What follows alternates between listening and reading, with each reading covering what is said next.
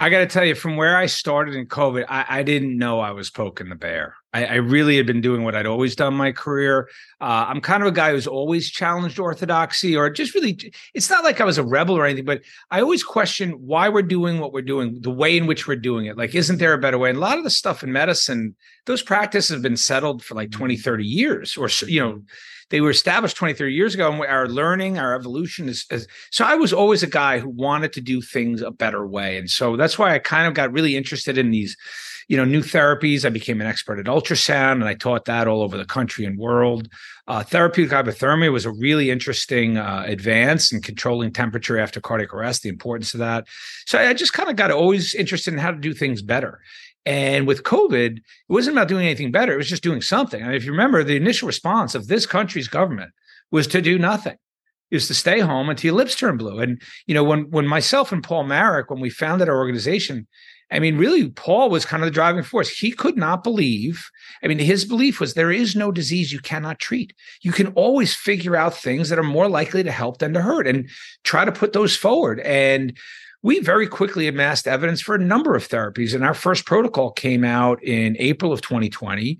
The maturity of that protocol is astounding. I mean, we haven't changed the core of that protocol in 3 years. We had it right from the beginning. We just have much more data to support it. And that was a hospital protocol. But, when you ask about poking the bear, I mean, let me say it differently. So when I go and lecture some places, people will come up to me and they'll call me like a hero or being so courageous. It really wasn't about that. I had an opportunity to testify based on my expertise. I testified.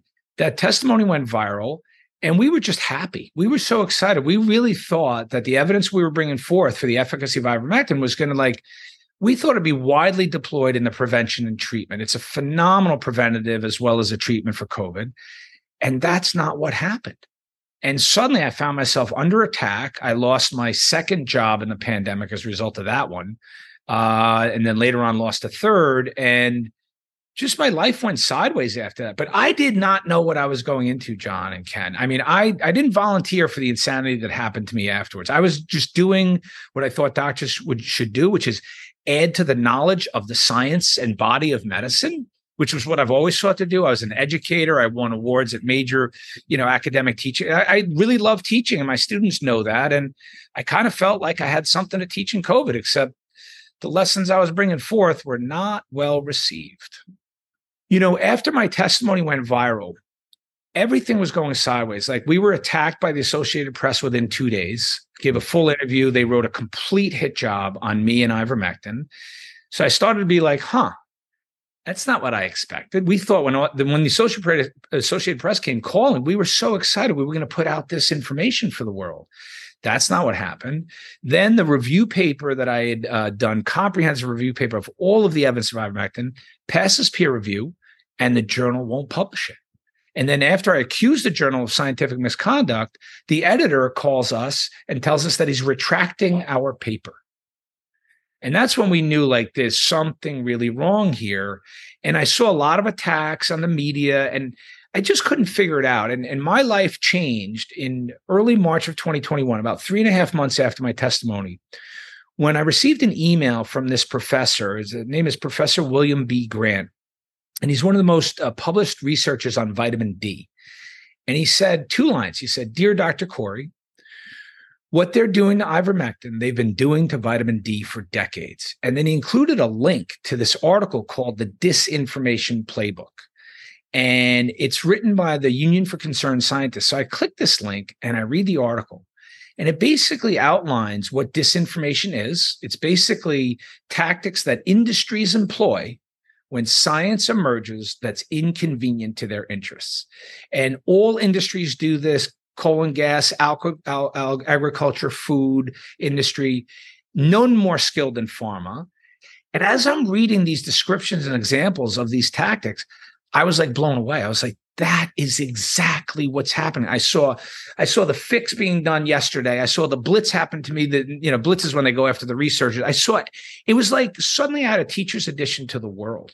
And that was a transformative experience. And the book kind of goes through the disinformation chronologically as I saw it from their first attacks on ivermectin. And they did those attacks well before I testified. They knew that ivermectin was a major. Farmers not stupid. They knew. They had prepared, like the horse dewormer PR campaign, that had been prepared long before they triggered that. And so basically I was given a front row seat to his disinformation campaign, and I had the playbook in my hand. So I'm watching the other team run plays, and I'm seeing everything they do. And I made a commitment at that time in 2021. I am documenting this for the world. The world needs to know how they do it, what they do. And I consider almost a case example of disinformation campaigns, and it can apply to almost anything in society, but particularly medical sciences, because, repurposed off-patent drugs are literally the Achilles heel of the entire pharmaceutical industry. It ruins their business model. And they've been in the business of 3 decades or more of attacking off-patent drugs. They need you to take the pricey new patented pill. And this is not new. I just think that the war on ivermectin and similarly the war on hydroxychloroquine were 2 of the most devastating disinformation campaigns in history. The consequences of millions and millions of people around the world are dead or disabled because they buried and distorted the evidence of efficacy of those 2 drugs. But I wrote the book War on Ivermectin. Some of my colleagues could have written the book War on hydroxychloroquine. They would have been very similar books. The tactics were almost identical.